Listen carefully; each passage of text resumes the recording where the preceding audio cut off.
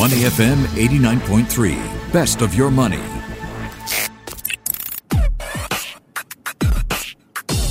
Money and Me on Your Money, only on Money FM 89.3. 10:06. Good morning, investors. It is time for Money and Me, and we are checking in with Arun Pai, Chief Crystals Officer at Crystal.ai. Wow, what news this week, right? Stocks falling so sharply as the number of coronavirus cases outside China surged. That stoked fears of prolonged global economic slowdown.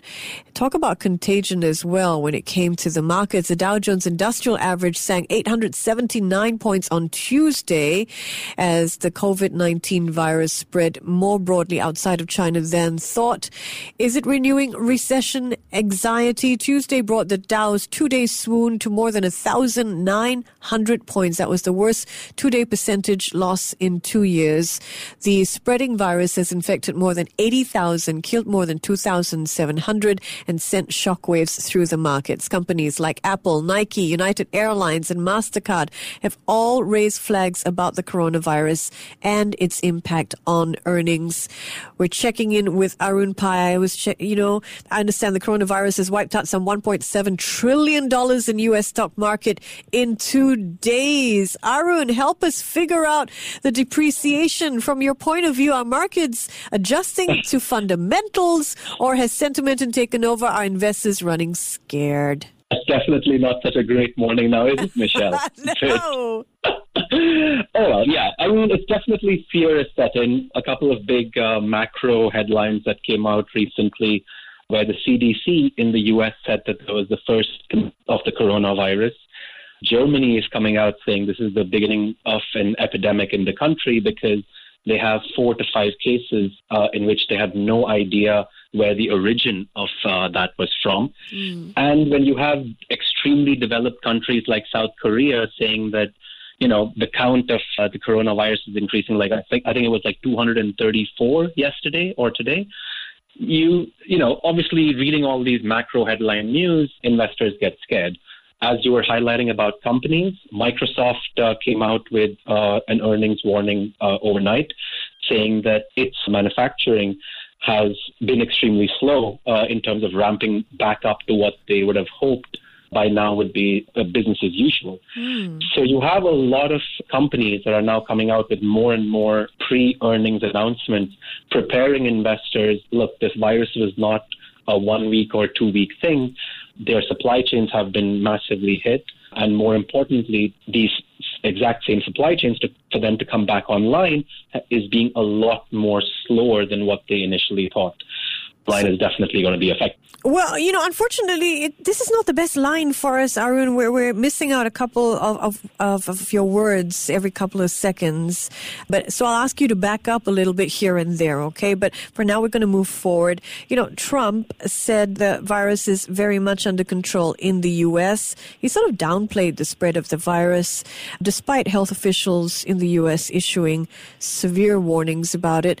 What do you foresee as the impact of COVID-19 for the U.S.?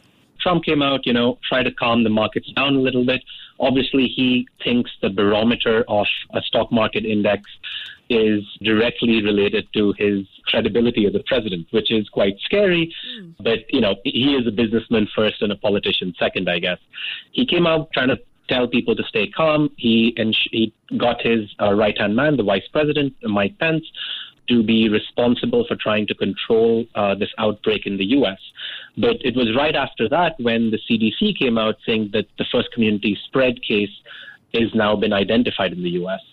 So you're having a little bit, obviously, a politician should come out and try and allay fears of his people. But at the same time, numbers don't lie. And if the U.S. starts going down the path of Germany or, heaven forbid, South Korea, then you have the 2 biggest economies in the world now massively affected. And that can really, really it's a recipe for disaster for stocks, which were trading at pretty much all-time highs up till last week.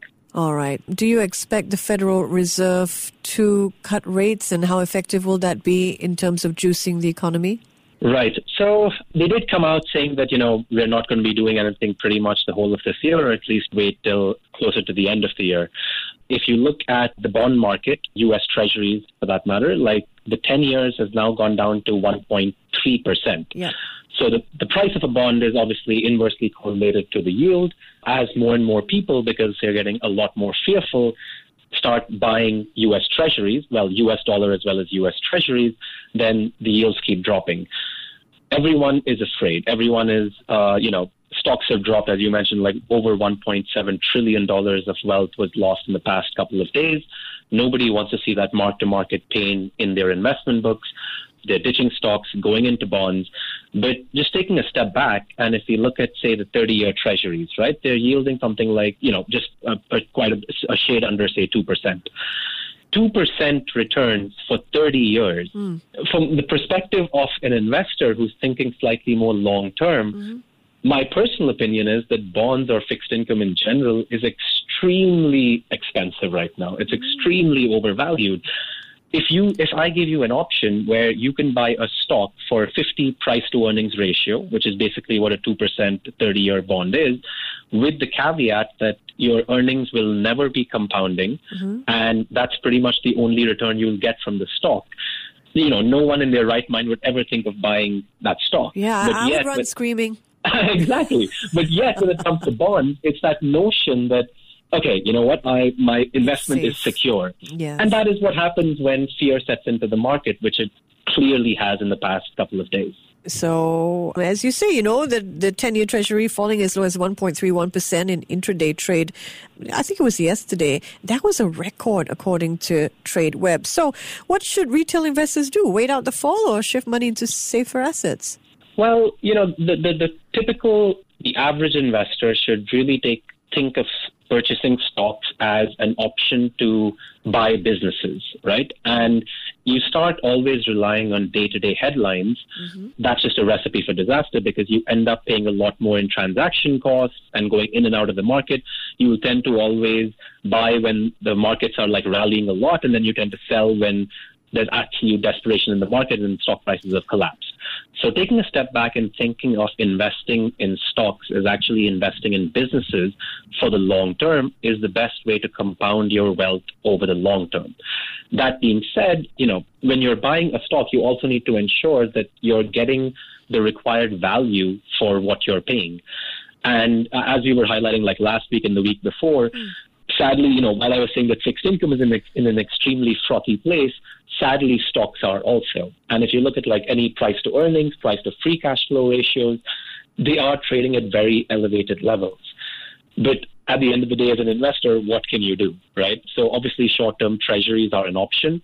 Identifying and picking and choosing select single stock names, which if you're willing to put in the required due diligence and effort and you have a long-term mentality to it, then that could obviously be a good strategy for investing. Okay, let's talk about gold then. Because in times of uncertainty, people turn to gold. We've seen central banks continue to buy gold. However, gold prices fell more than 2% Tuesday here in Asia, set to record the first decline in 5 days. What do you think about what's happening to gold? We've seen stocks fall. We would have expected gold prices to rise. That didn't happen. So what's happening?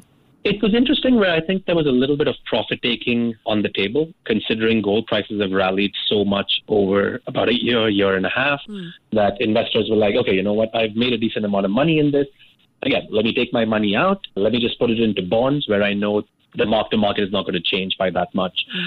In terms of a longer-term price point, to be honest, I don't have a very firm view on this. It's funny where, I'll go back to one of Warren Buffett's shareholder letters where he said, you can take all the gold in the world that's ever been mined and you can literally fill it in an Olympic-sized swimming pool. Now, the price of that gold, when you think about that, that's actually not that much gold, right? But apparently, according to his analysis, that's what the numbers are. So I'll trust him on saying that. And the value of that entire swimming pool is whatever, $10, $15 trillion. Now, if you have a choice to either buy that swimming pool of gold and keep it for, say, 30 years, or you can basically buy the entire farmland of the U.S., 7 Exxon Mobils, a Microsoft, etc., which one would you rather prefer? A productive business or multiple businesses or Olympic-sized swimming pool that'll just be sitting there in 30 years? Wow. So it kind of gives some perspective of gold as an investment. It is questionable for the long term. I mean, obviously it has done well, but that's primarily because you have another investor who's willing to pay a higher price for that same instrument.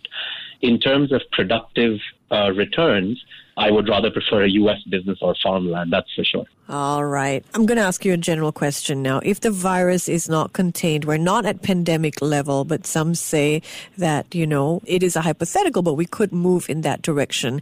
Is a severe global recession almost certain if the virus is not contained? I think the scary thing is, while there will obviously be a massive slowdown in the economy, and we are already seeing that play out over the past couple of weeks or a month, I think one of the scarier things is, courtesy the trade wars and generally there being a lack of true growth in the underlying economy, central banks across the globe have already dropped interest rates to basically all-time lows. They've already massively expanded their balance sheet.